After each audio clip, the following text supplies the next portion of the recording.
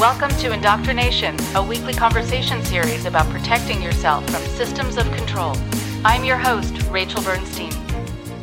Hey everyone. Thanks entirely to listeners like you who have decided to generously support the show on Patreon. Indoctrination has been going for over 5 years now, releasing a new episode every week, plus new bonus episodes for our Patreon supporters twice a month. In those almost 6 years, a supportive community of like-minded shows has grown around us. We are so grateful to see the numerous other podcasters doing really great work in the cult education and recovery space. And whenever we take notice of these shows, I like to reach out and collaborate, which, as some of you know, has led to some crossover episodes with shows like The Influence Continuum with Steve Hassan, A Little Bit Culty with Sarah and Nippy, as well as one we'd like to highlight today, I Was a Teenage Fundamentalist with Brian and Troy. If you have not already done so, please make sure to check out their interview with me as well as their episode on indoctrination. Brian and Troy have developed a great community of people deconstructing their experiences in high-control religious groups, but I'll let them describe the show in their own words. G'day, I'm Troy. And I'm Brian. And we're the hosts of I Was a Teenage Fundamentalist, an ex-evangelical podcast. We used to be loyal members and leaders in Australian Christian megachurches, but we're not anymore. I Was a Teenage Fundamentalist is an honest and hilarious peek behind the curtain at the weird, the worrying, and sometimes traumatic world of evangelicals and Pentecostals.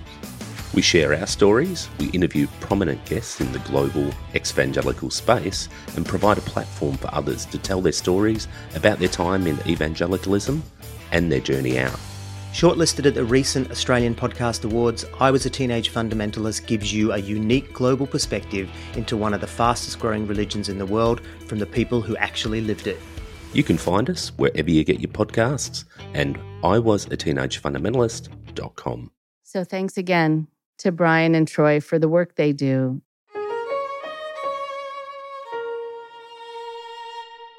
And for today, we have Guinevere Turner. She is a writer, director, and actor who has been working in film and TV since her 1994 debut film, Go Fish, which she wrote, produced, and starred in. She teamed up with director Mary Harron to write the films American Psycho, The Notorious Betty Page, and the 2019 film Charlie Says. She can be seen in film roles that include The Watermelon Woman, Chasing Amy, American Psycho, and The L Word. Guinevere has taught screenwriting at Sarah Lawrence College, at Columbia University, the University of Georgia, UCLA, and NYU. Her recently released immersive and spellbinding memoir, When the World Didn't End, tells the story of her childhood growing up with the infamous Lyman family cult and the complicated and unexpected pain of leaving the only home she'd ever known. The book is available everywhere now, and you can find more info at www.guinevereturner.com. Here she is now.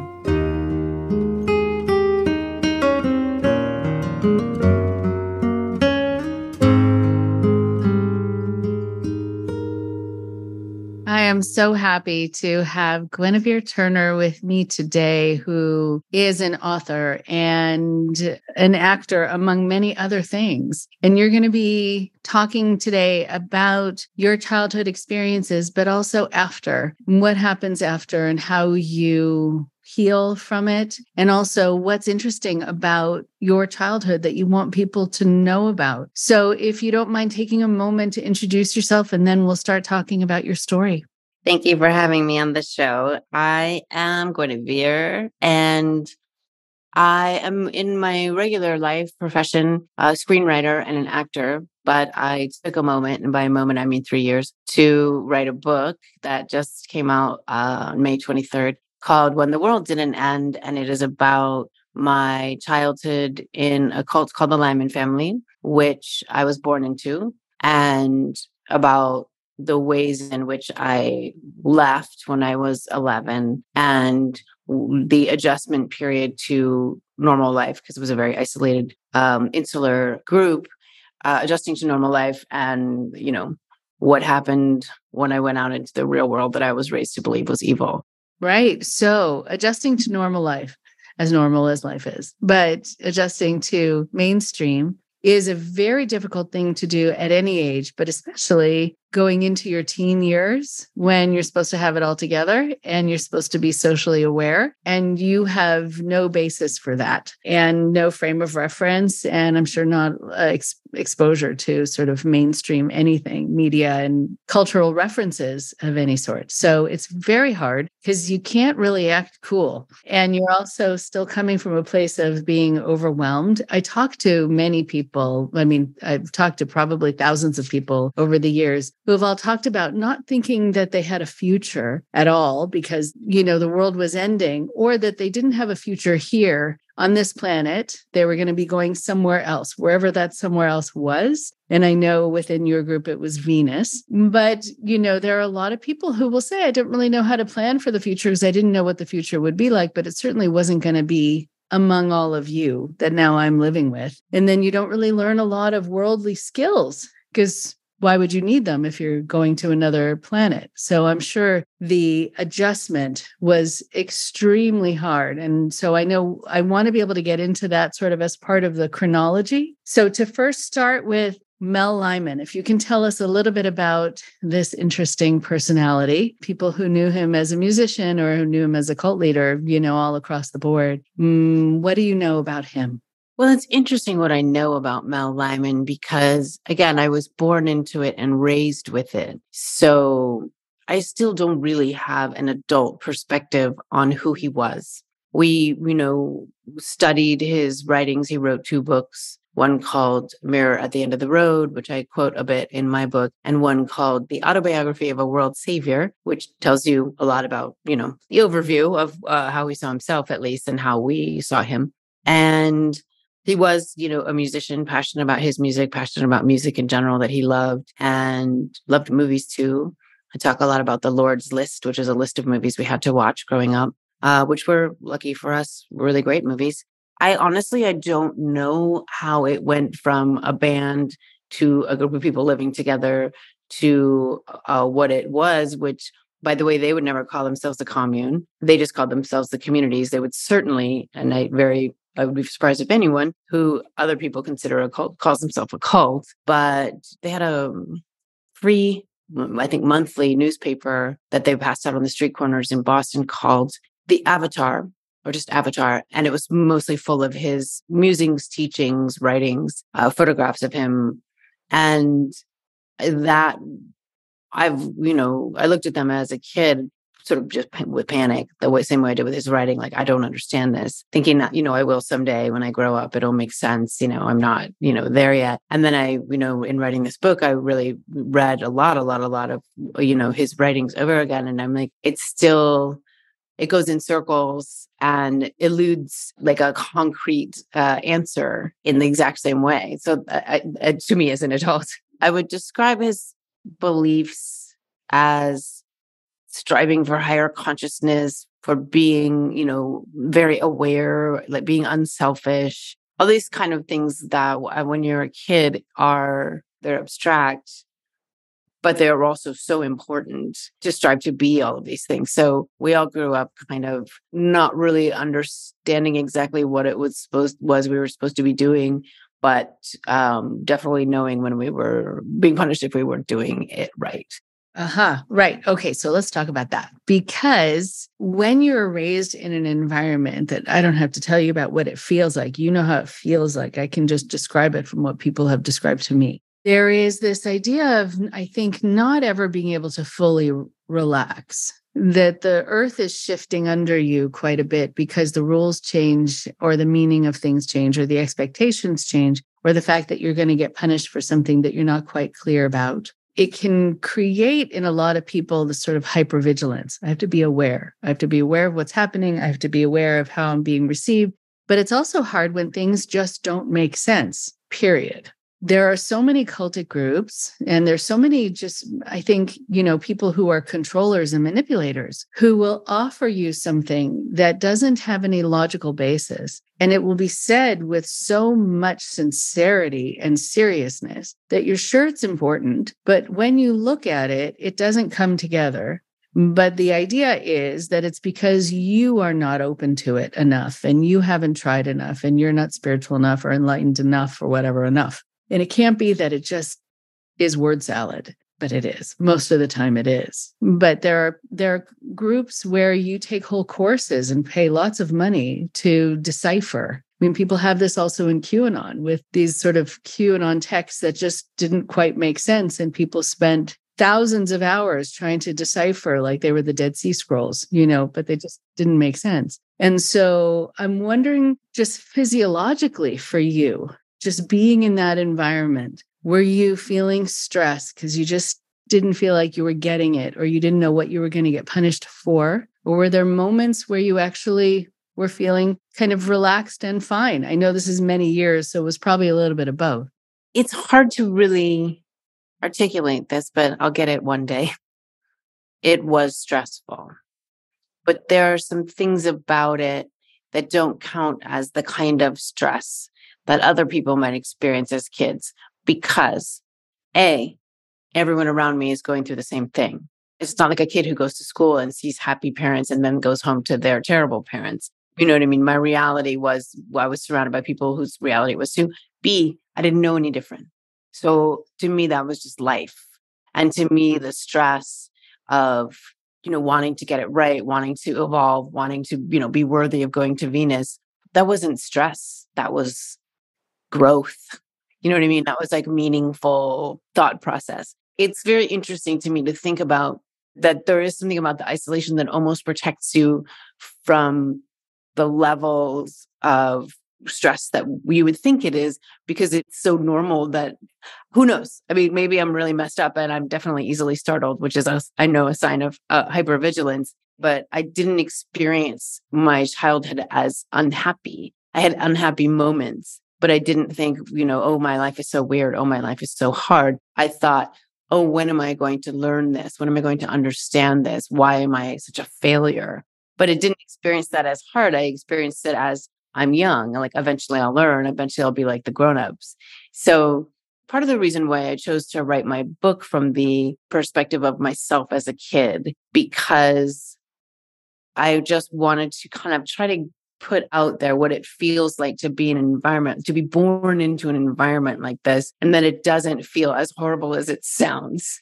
Which is not to say that I'm a quote unquote cult apologist by any stretch. There's something sort of like a sensational assumption. And of course, sensational things happened. Older men had 12-year-old girls as their wives, but it didn't feel like that. And so does that mean that I just have deep trauma that I haven't even processed yet? Or does it mean that I'm less traumatized than one would assume, because I didn't know it was bad until I was way out of it? It's a really interesting question, right? So if you don't have a frame of reference, then you don't know how to evaluate what you're in as being healthy versus unhealthy, abusive versus healthy. It could be that it's a little bit of both. There are things that did not traumatize you as much because there was a normalization of them, and it was just how the day was. And then probably when you came out of it, you were spending more time in the real world, and you had a sense of how to define things like, oh, there's this thing called abuse.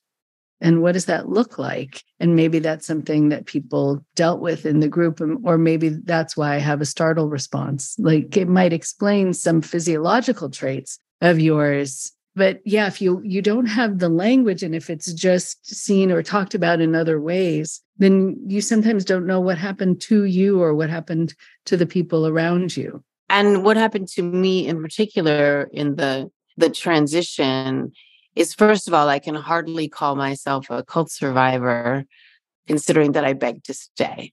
My mother left, and then they sent me to go to where she was, and I didn't want to go. I didn't know my mother. We grew up in separate compounds, and this was my whole life.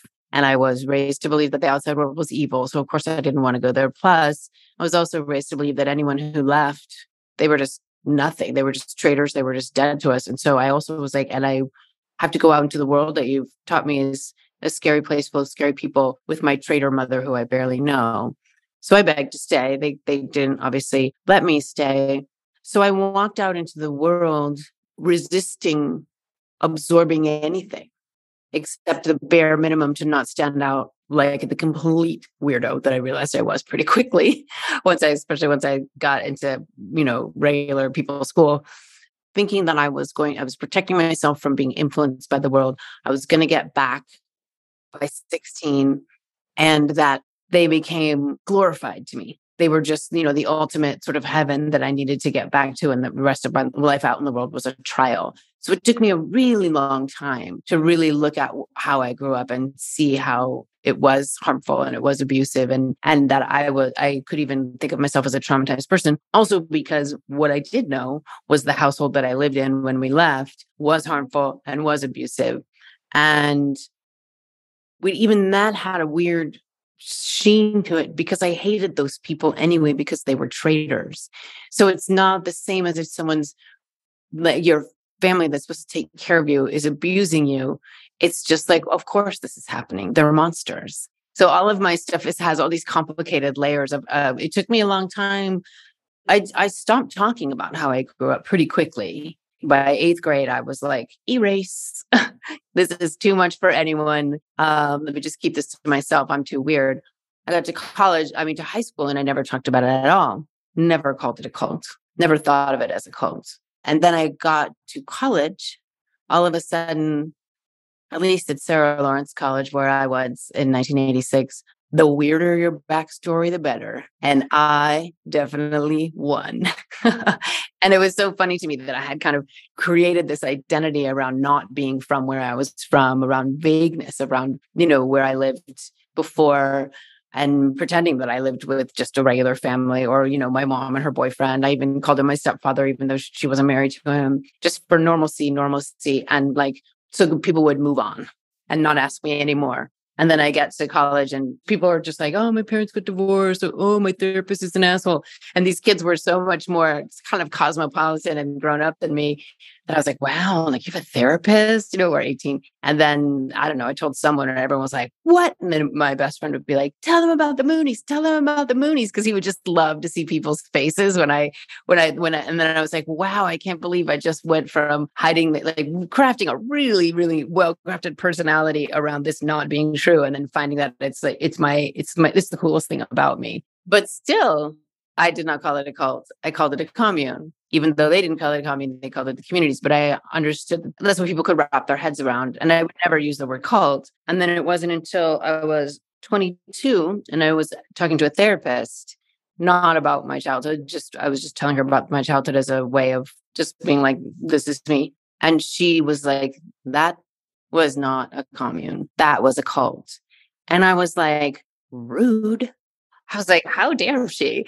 Because the word cult to me was Jim Jones.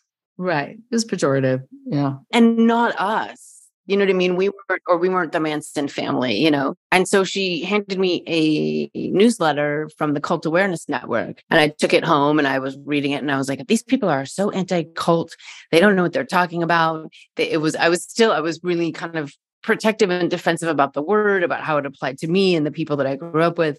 And then, probably took me 6 months maybe before I started to kind of let that sink in and process. That's a hallmark of people who grow up in abusive or stressful environments, right? The processing is pretty slow, but it did finally sink in. And then I was like, oh, wow. Well, if all of these things that are listed as what makes a cult are, then, check. All of the, cult 101 factors were there. That was me going through college and reading and talking to people. I bet it would have been different if we had the internet.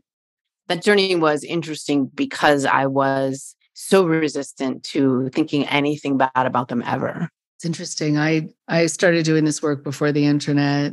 even before cell phones. And I remember a lot of people calling me from payphones on a highway that they had just escaped from somewhere. And there was usually the sound of trucks going by because they had to find some sort of call box or payphone to call from. That has since passed, even though it does still happen every once in a while. And people, yes, would have had a lot more access to information, although cults usually bar people from checking the internet for any negative information or talking to people who have left. So, the people who are in cultic groups actually have access to the least amount of accurate information about it than public, which is always ironic that I think people don't realize. But I think it's interesting because even with the support groups that I do and people talking that, we don't have to call it a cult. You don't have to use the C word. It's really what you decide that it is. And also if you're feeling ready to call it that. And I think it's important that someone else doesn't label something for you, that you define it. I think that's actually a very important thing coming out of a group like this, where you get to say what something is based on the facts, based on your feelings, based on your memories, not someone else's definition. It's interesting you should mention about them, that you weren't these other groups and, like the Mansons. And I know this is a big week for Leslie Van Houten with getting paroled. I actually remember writing a letter on her behalf a couple of times because it just was enough already. And it just showed not understanding, being victimized and being taken over. And, I wish people who really did do things on their own volition were punished in the same way that she was punished for being a victim and perpetrator, but a victim who was a perpetrator. I wrote a film called Charlie Says that is about Leslie, Pat, and Susan that takes place mostly them in prison. Their first several years in prison, while flashing back to sort of how they got indoctrinated. So it's a subject that is very close to my heart. And the movie Charlie Says, I really, really tried to humanize them, for one, to show like people just stopped caring about them once they were in prison. But what happened to them in prison is fascinating. And also really try to show a layperson how, one of the ways I was trying to humanize them is how indoctrination works and how, what love bombing looks like and what the baby steps are and what, the point of no return looks like, et cetera. So anyway, I'm really happy about Leslie Van Houten. Yeah. It's quite a relief. And it's a weird kind of in-between space of not justifying what happened, but understanding it. Understanding who the real perpetrator is. There are a lot of people who will say to me that they feel very guilty about the things that they did while they were under someone's control. And the way I like to describe it is that if you feel that you've hurt someone, like you smashed into them and knocked them over, if it's something you purposely chose to do just on your own, yeah, you take full responsibility. But if your controller was the one who was holding onto your shoulders and pushing you forward into somebody else and you knock them over, how much is your responsibility? How much is your fault? You're in the middle. So it's an interesting place a lot of people find themselves in, but they're the ones who were victimized and then became a perpetrator, but while being victimized and controlled are often the ones with the conscience, the ones who have guilt, the one who does it to them, the one who pushes them into someone else, doesn't walk around feeling bad at all about what they've done. It's interesting. I find controllers operate in different tenses than victims. Same thing with narcissistic personalities. They're in the present and the future, but they don't look back at what they've done. And they leave people in their wake who remember what they've done. So in any event, I'm curious if you can just describe kind of a day in the life. What was it like for you on a typical day while you were with the Lyman family? Just if we can kind of get a bird's eye view of what life was like for you. Well, it varied a bit depending on which compound I was on. There was one in Martha's Vineyard, one in Boston, one in Kansas, one in Los Angeles, one in San Francisco and New York when I was younger. Mostly the kids were Kansas, Martha's Vineyard, LA. And I spent a lot of time in the farm in Kansas, which meant waking up, crack of dawn, breakfast for 35 kids, which is a huge pot of oatmeal, clangety clang, eat fast if you want seconds kind of situation. I had to train myself out of eating fast when I was a teenager because I realized there's no competition. There's more food if you want it. You don't have to shovel it down like you're in an orphanage. And then working fields, harvesting crops or doing whatever was the crops needed, which is often weeding them, thinning them, or harvesting all kinds of chores that had to do with animals. So then when you have that many people, there's always laundry. Like there's just never not laundry at some phase. A lot of clotheslines. And then we often, our heat source was wood stoves. So lots of chopping wood. And then somewhere in the afternoon, usually would be go out and play till dinner. If we're in the vineyard, that meant going to the beach. If we were in LA, that meant more like playing in the house or, and then on the farm, it was just, wandering around barefoot like feral children through fields and clay flats and creeks and, all of that stuff. Girls get called in before boys because girls have to help put dinner on the table. And then, dinner, and after dinner, almost always would be either a tape, which were essentially like a mixtape that Mel Lyman made. He would make them, I don't know, maybe twice a year. And, they would come with liner notes. And when he first would release one, you'd listen to it and write him a letter about what you thought. But listening to it meant like everybody's sitting in a room, complete silence, no falling asleep, really sitting there and listening to, probably like an hour or so of music. And then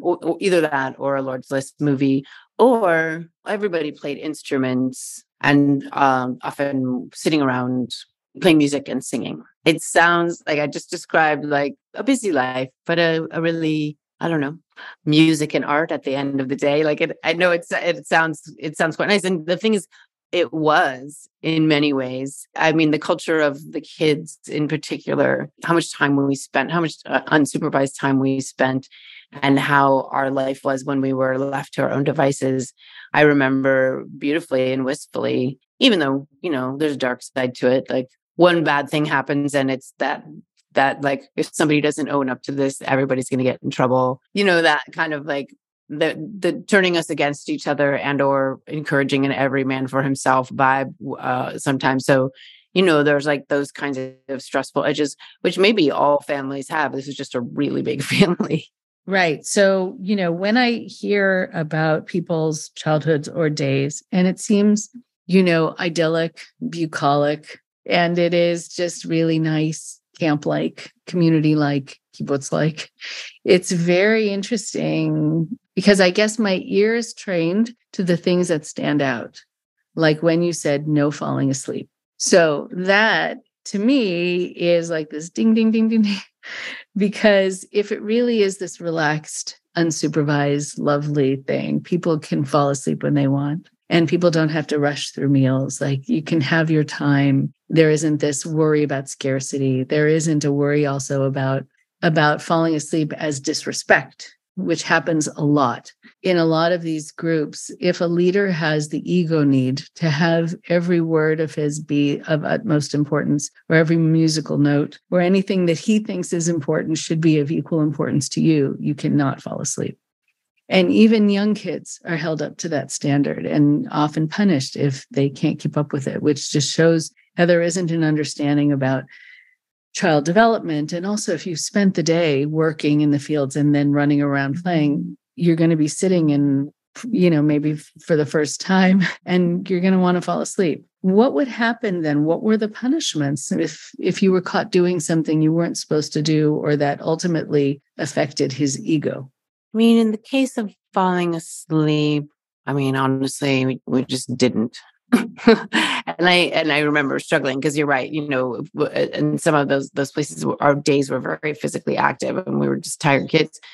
In the case of that, it would be something like, well, first of all, probably a smack to smack you awake, but a big talk afterwards about why would you do that? And, where was your heart? Where was your soul? And, obviously you didn't care. And, you weren't committed to, the love that Melvin was honoring us all with his music. And then within that, if you were sort of in trouble and other kids knew it, there was like a various layers of shunning where if I'm the fool, unloving, ungrateful fool who fell asleep, then I'm sort of disgraced for an unknowable period of time. And so other kids are, just tread lightly around me because I'm sort of tarnished until I'm not. And that could be as quickly as 2 hours or like 2 weeks. You just don't know. Right. Oh, okay. And then to go to talking about the idea of family, because so many groups like this are called families. I mean, there's a particular cultic group just called The Family. There are actually a lot called The Family, or changed to The Family or the something family. It doesn't necessarily mean that it's a dangerous group if it's called that, but it's something to look into to see why it's called that. And if that's to lower people's defenses, because if this is family, you need to be able to trust family and love family. And I think also there is an assumption of what that means, but it doesn't mean that you're with your biological family.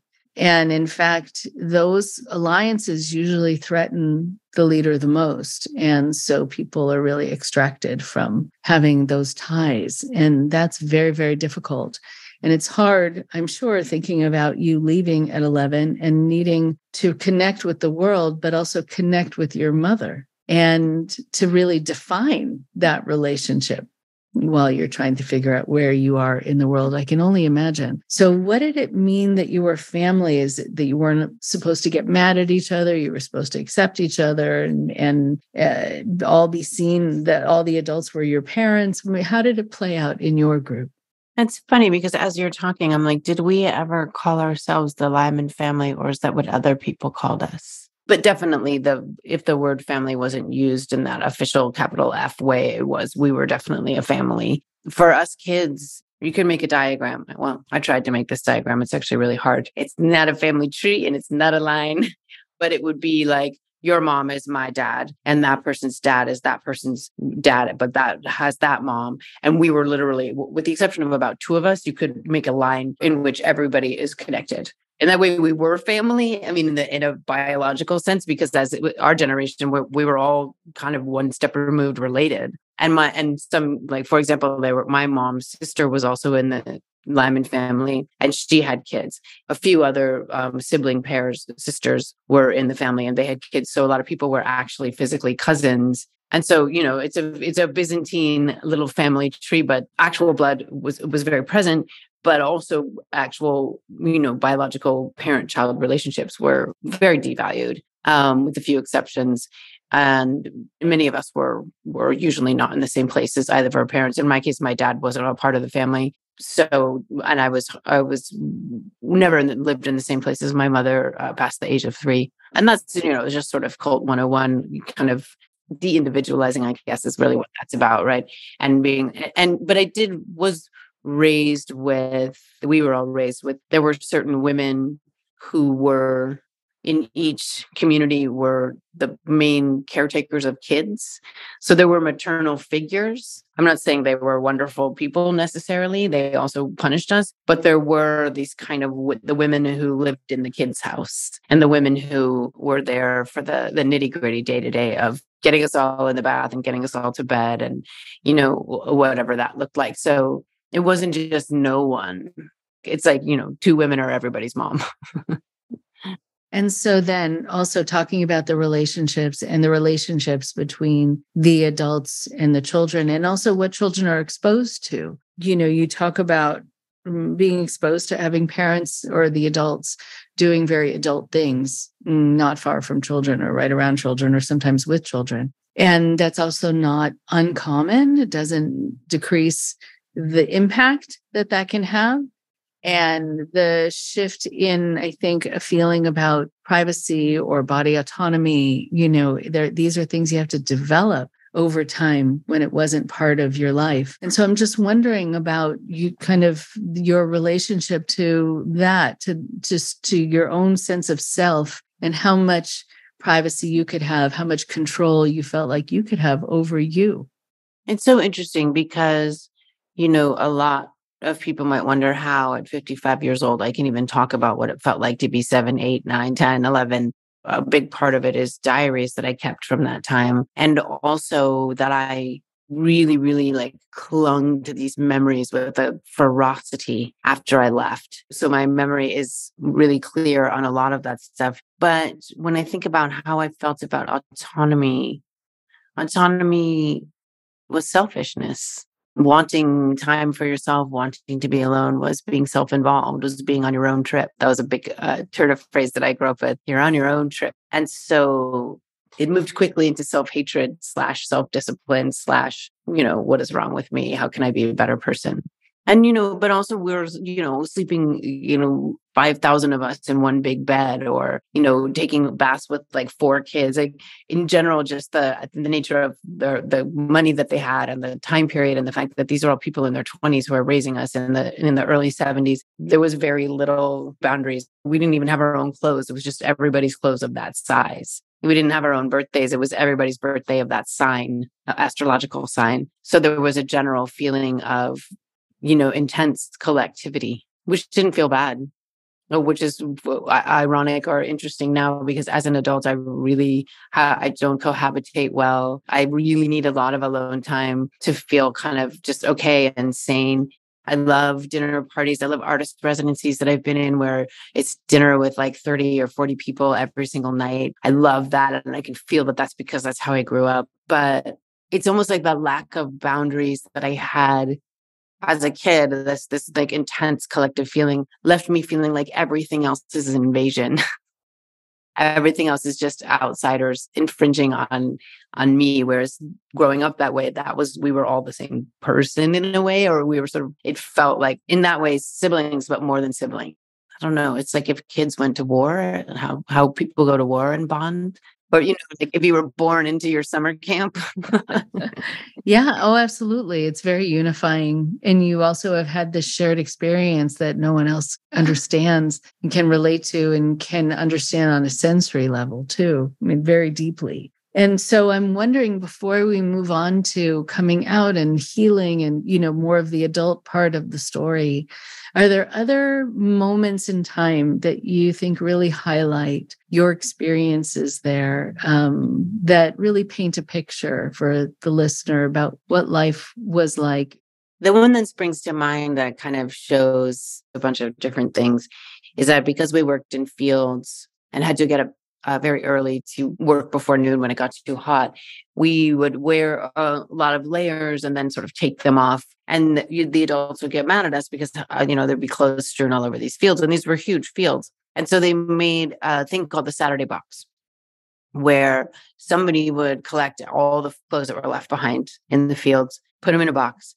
And on Saturdays, after breakfast, I guess, we would all gather in the kitchen. They had a wood paddle that was like hand carved and had like a painting of a woman with a sword butt on one side and a man with a sword butt on the other side. And they would pick up a piece of clothing and say, "Whose is this?" And if it was yours, you came to the front of the room to get paddled. Now that sounds pretty grim, right? And it could be scary, but it was also like, again, it was happening to all of us. And me and some of the girls I grew up with had, decided that we were going to, wear 12 pairs of panties on Saturdays, which we thought was hilarious. And it wasn't that humiliating because it was happening to everyone. And also because it got so boring if no one would claim the piece of clothing, that sometimes one of us, especially those of us who are wearing 12 underwear, would claim it just to get it over with because we wanted to go outside. But, it's corporal punishment for something that kids will be kids, and also we're a child labor force. But the memory to me is more funny than it is, traumatic. I mean, but I feel like that's a kind of a good example of there's an edge there that's not okay. But to us, it was kind of like, how are we gonna deal with the Saturday box this week? It's interesting you talk about it in this way, because there are so many people I talk to who grew up in different groups and who found their way around things or to deal with things very similar to this. And of course, when you step back, you think this shouldn't have been happening at all. That if they didn't want you to have your clothing all over, they could have had an adult collecting the clothing that kids were taking up. Like there was a way to problem solve this, right? But no, they were just going to kind of trap. I think a lot of people are set up for traps where things are not problem solved and things are not prevented.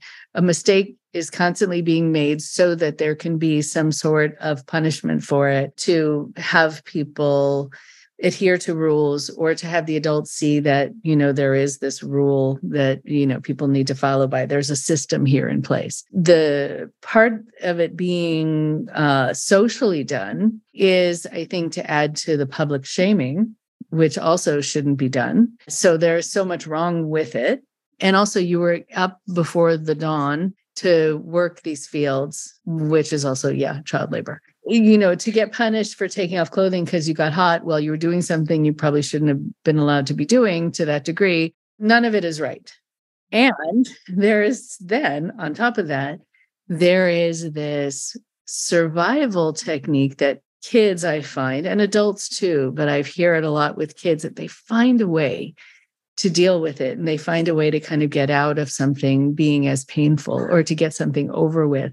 I talked to a lot of people raised in fundamentalist groups where they were told they had to speak in tongues, and they didn't know how to do that. And they knew that they couldn't leave that room or they were going to get punished if they didn't have the Holy Spirit in them or whatever else. And they just made stuff up. And they just made up sounds, and they were all doing it. And they all knew they were doing it because they were hungry and they wanted to go to lunch or they had to go to sleep or whatever it was. So wearing so many, pairs of underwear is just this great survival adaptation that, people come up with when they need to figure something out and get back to the life that they want to be having. But none of it should have been happening, period. Yeah. But that's a perfect example of a story that, if it hurts me somewhere, it's certainly not in a way that I feel. Right. Yeah. I didn't experience it as terrifying at the time. I experienced it as normal and as a challenge. But I should also say that, of the people that I grew up with, I know what's going on with most of them. And some people are doing really well and some people are not doing well at all. So I also know that by whatever miracle that I'm doing pretty well, considering that the ways that I grew up.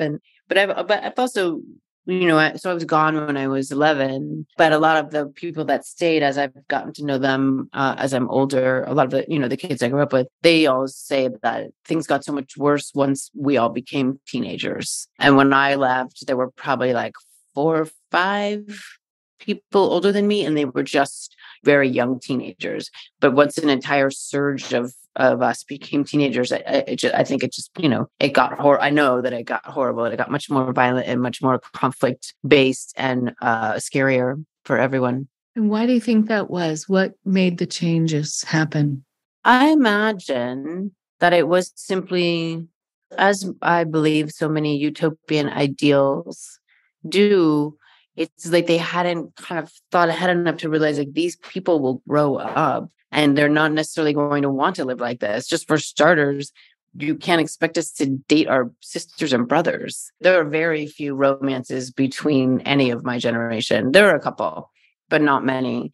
That this is our family. So like, how do we have romance and God forbid sex? And so, and a curiosity about the outside world that I think came out once people got a little older. And then just, a teenager, like it's an essential part of being a teenager, right? That you are like, I am not you to your parents. This is how I'm not. This is how I established my identity by being not you, but there wasn't room for that. And so I think that's where a lot of the conflicts came. And I think they all were just also getting older, working through whatever. I mean, it must be crazy to live like that. And in this insular environment, even for adults. So I think they were just, conflicts were bubbling over, resentments were bubbling over. Everyone wasn't in their 20s anymore. And at some point, I don't know because I wasn't there, but they were pretending that the leader was alive for quite a while after he was not. And at some point, I think that they must have had to reveal that to everyone, and it must have caused a big wave of a number of things, and not the least of which is a group of people realizing they've been lied to. Mm-hmm. Right. That also happens quite often with the leader being assumed to still be around and still be in charge and still be feared and still be listened to when they're no longer. And that sometimes happens when there hasn't been a plan in place for the next person in charge, or the next person in charge is worried that on their own, they're not going to be able to hold this together in the same way. And there are a lot of reasons. So I'm wondering about that. And I'm wondering about him dying and people just not wanting to say that he was dead. What do you understand of that from knowing the community? My child's perspective was unique because just a few adults knew, and a few of his 13 kids knew. One of those kids was my best friend, and she told me.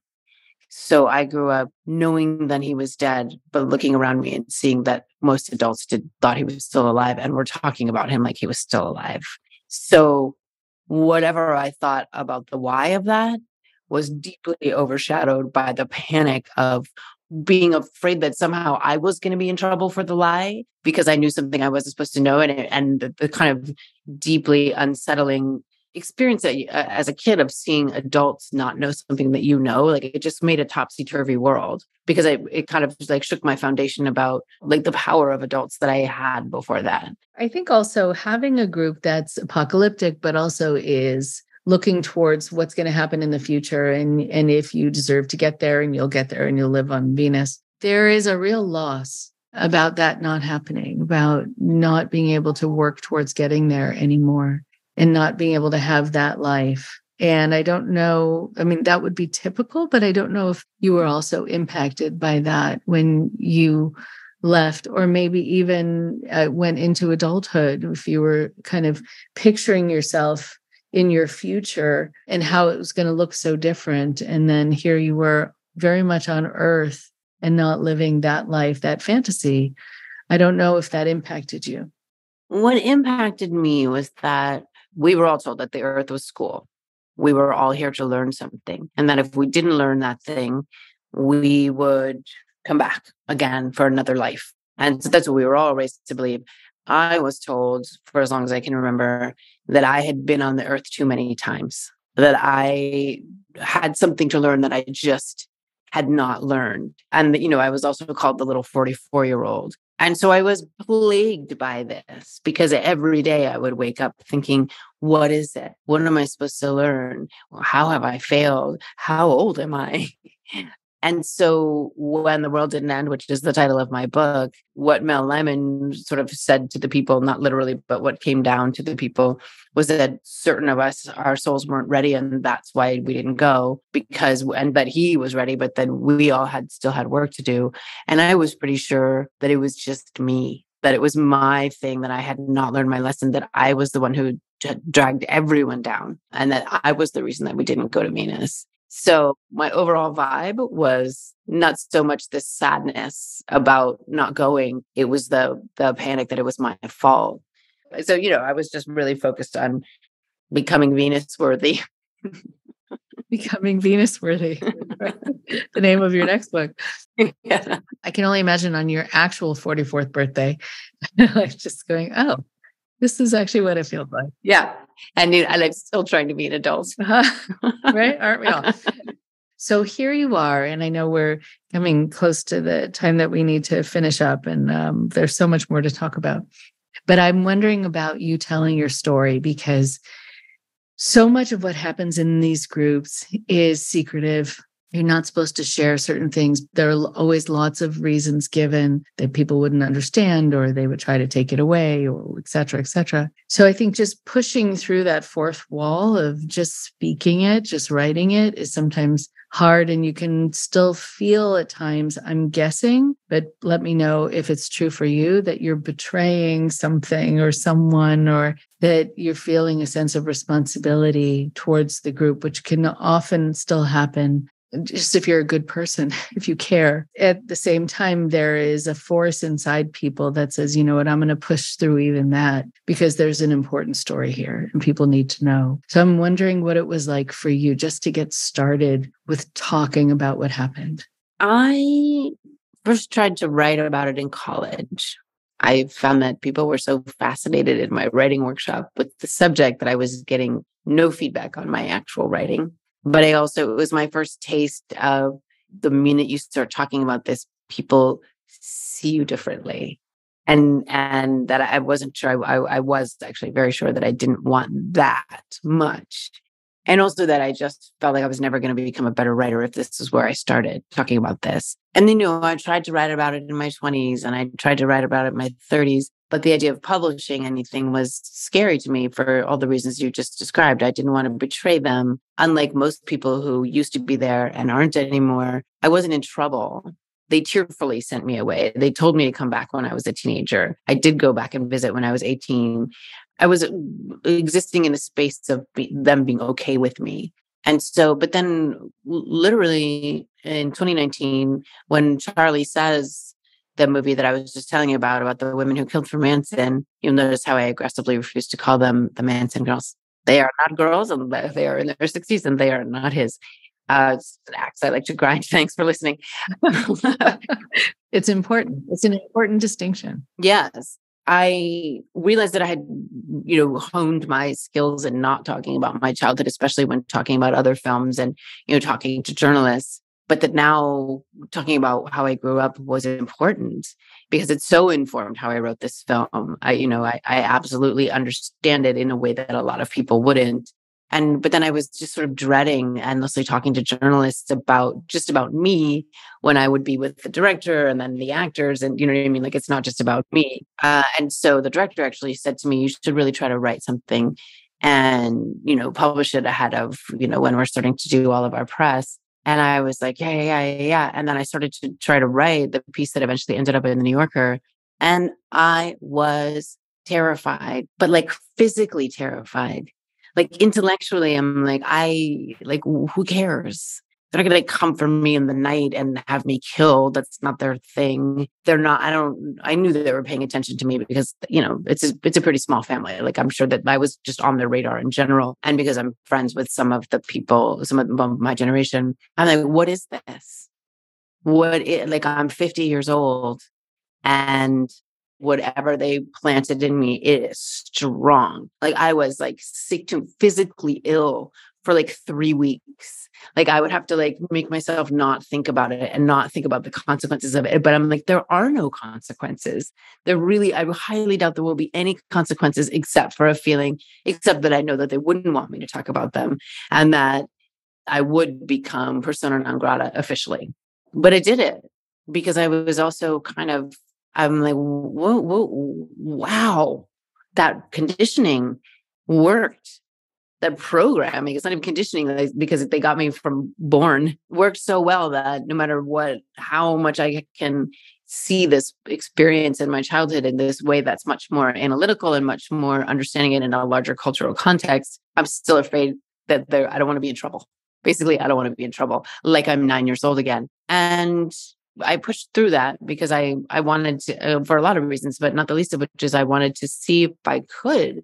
And then I started to realize, wow, none of us have ever written about it or spoken about it publicly. Wow, that's a lot of people keeping a privacy. I'm putting that in air quotes.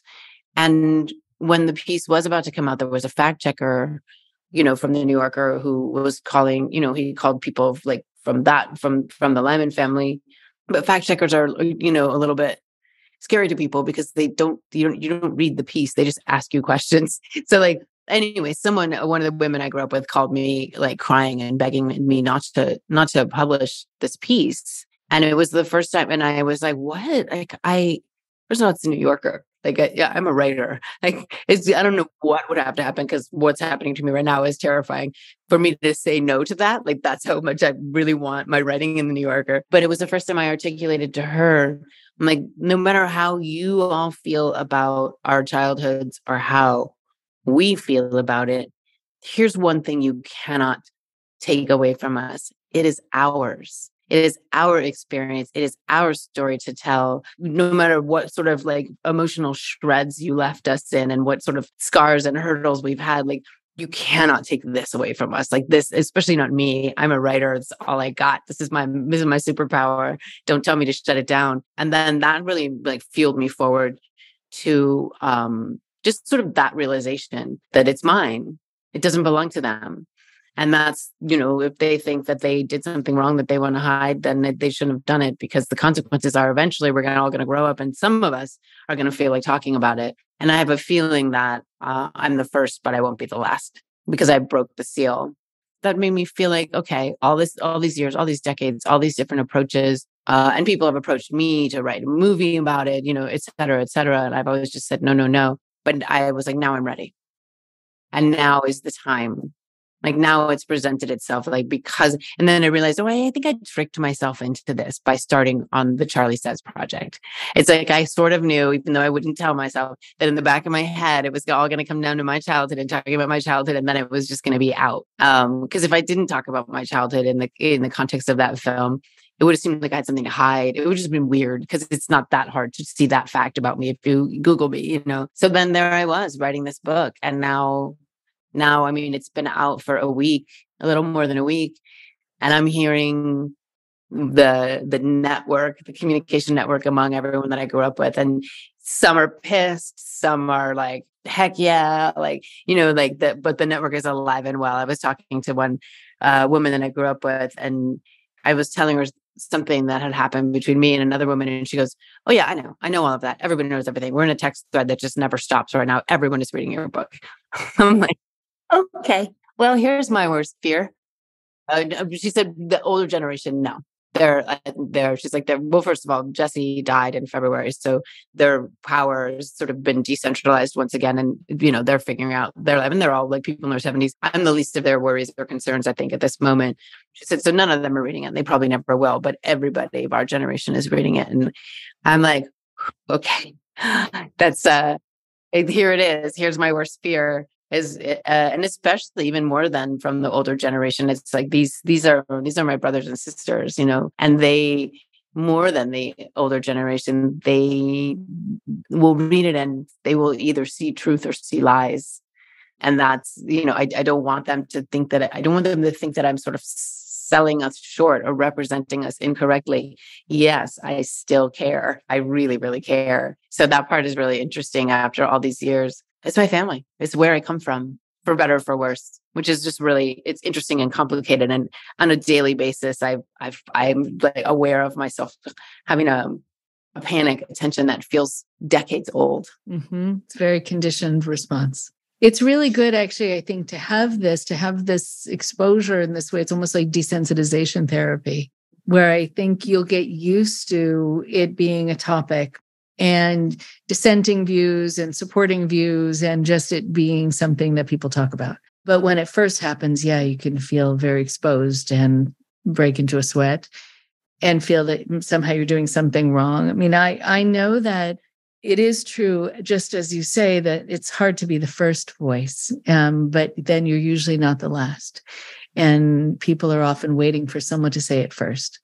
And so you are opening the door, not just for people from this group, but from others who are waiting to feel the bravery, I think, to take on doing something like this, knowing that they might be up against people being upset with them. But also, I'm sure the way that you portray things in the book is, very much like the way you portray them as we're talking, which is very fair-minded, that these are not bad people. And this is these are people I care about. We were all in this together. And at the same time, and at the same time, these other things happened that are important for people to know about.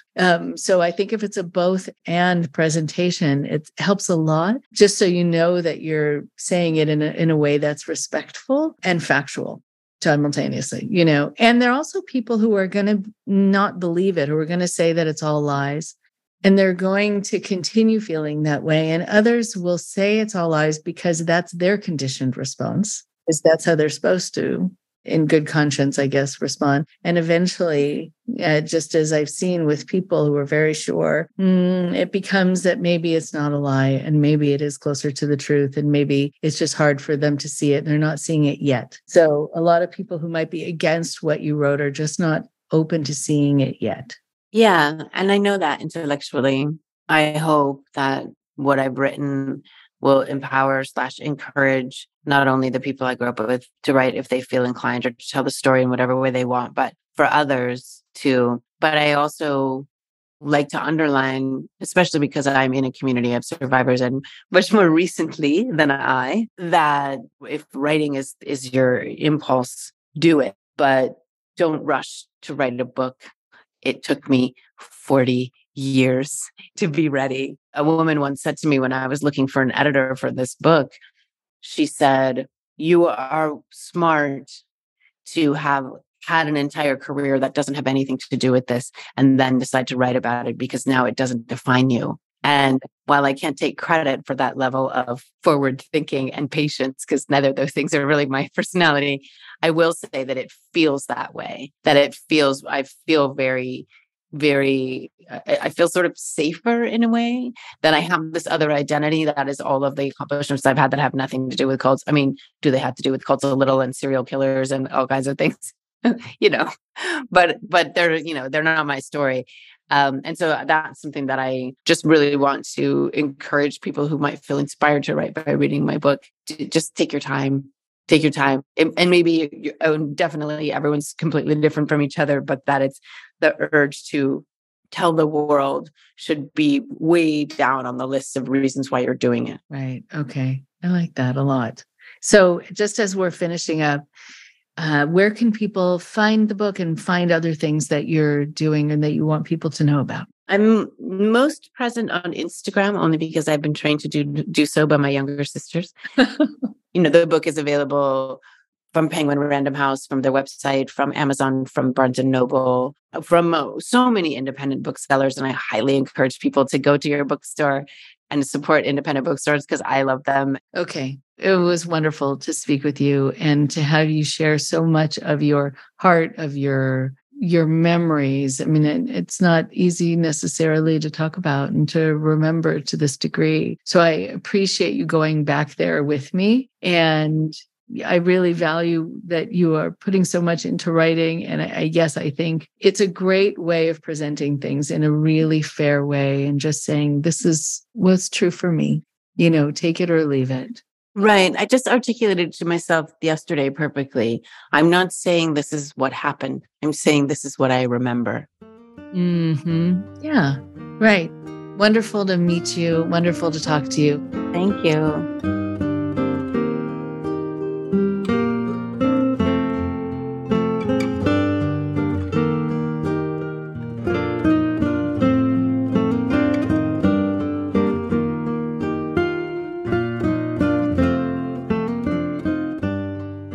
One more thing before you go.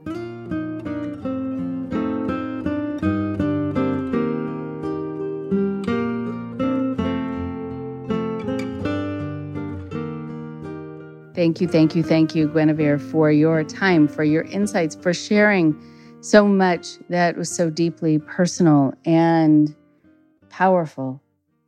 So many of these cultic groups are similar in so many ways and dissimilar in others, which I know is an obvious statement, except some of the ways that they're similar I find so interesting, including the fact that there are many of these groups that run businesses that people would not know are actually connected to the group and might be still supporting it. This particular group actually has a company not far from where I live in a suburb of Los Angeles. It's really important to do your research to see who you are supporting unwittingly at times. So one of the things that Guinevere mentioned was the fact that there were so many rules that would change from day to day, from moment to moment. That happens almost all the time. It almost feels like cult leaders are kind of experimenting or using people like guinea pigs throughout their experience there. And the rules seem so incredibly important because they are said by the leader, who seems to need to be seen as and is sometimes seen as all-knowing and all-powerful. So you figure that there must be a reason for these rules, but even if you don't understand the reason, you do feel you have to follow them, because if you don't, there's usually hell to pay. And sometimes within more religious groups, it really is that there is hell to pay according to those teachings. One of the things that happens, though, is that sometimes the rules don't make sense, but you still feel like you have to follow them anyway, and the rules change, and then you have to follow what is the new rule from one day to the next. Same thing with the writings, with the teachings themselves. Guinevere talked about how the writings did not make sense, and when I asked her about that, she said that she had this sense one day when I'm older, I'll understand. That idea of one day when I am X, I'll understand, happens in almost every cultic group. One day when I'm older, one day when I'm more enlightened, one day when I am more positive, one day when I am in the spirit of yes, or whatever is called in a particular group, one day when God has chosen me to open my heart in this way, I will get it. And the truth is, when you have people who get involved in these groups, by and large, bright people, there is a reason that they don't understand the teachings. And it's not because they are not enough of something. And it's not because they're not ready.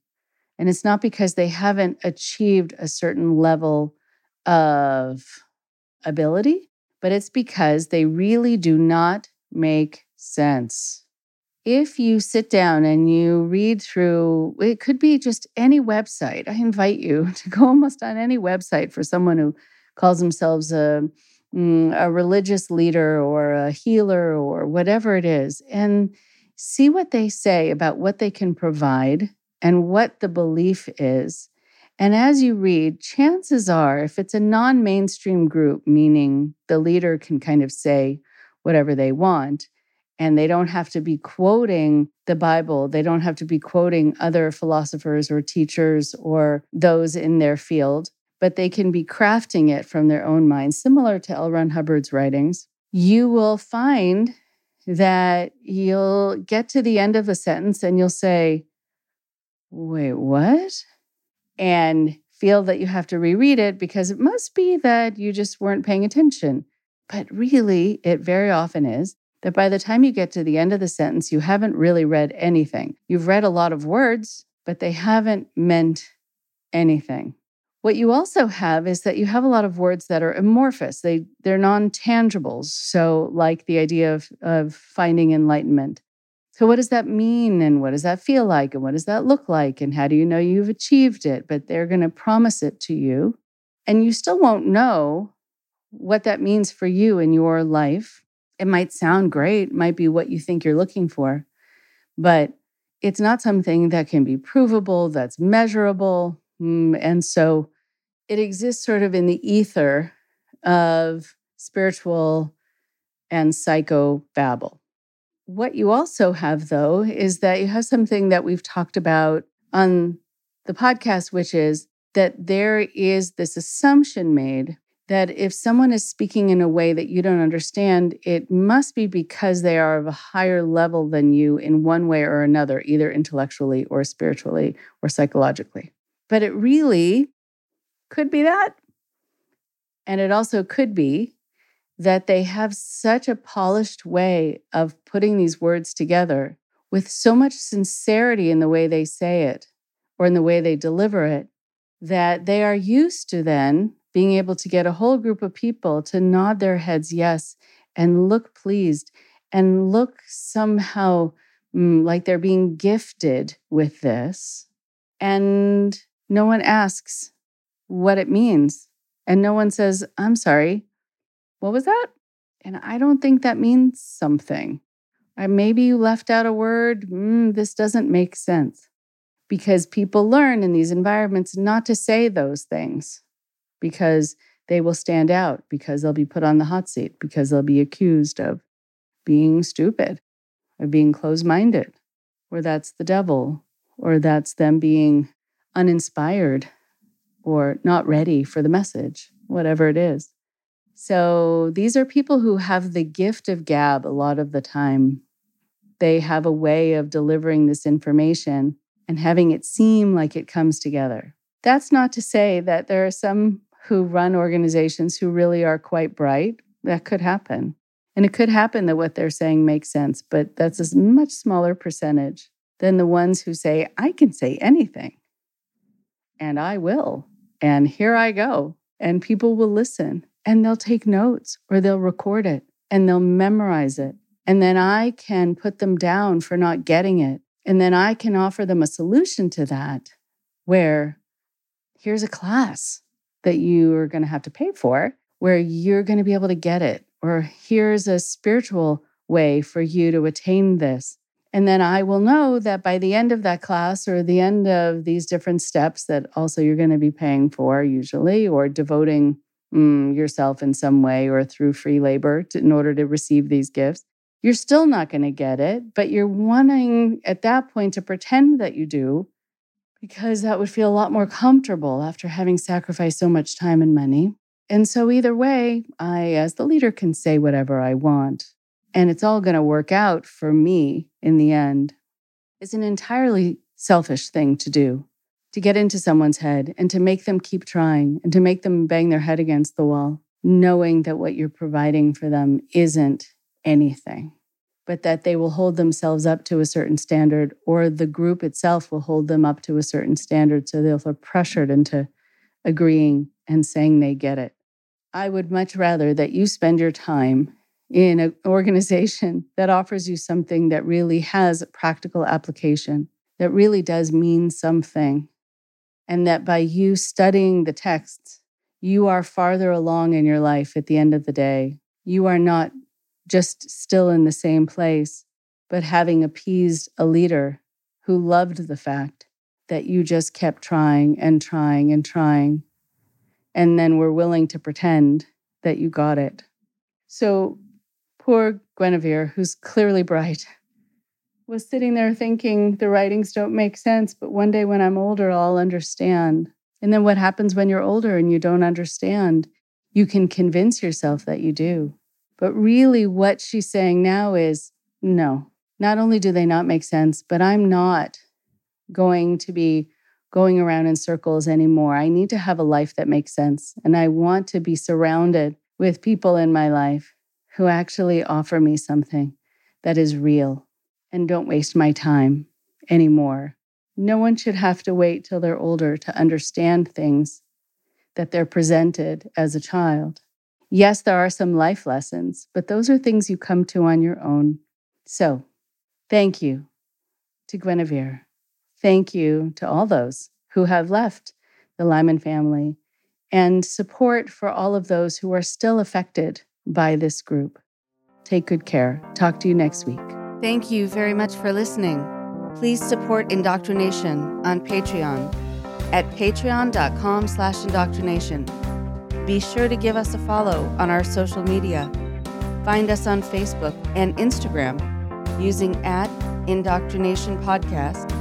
And for Twitter, find us at @_indoctrination. We love hearing from you too.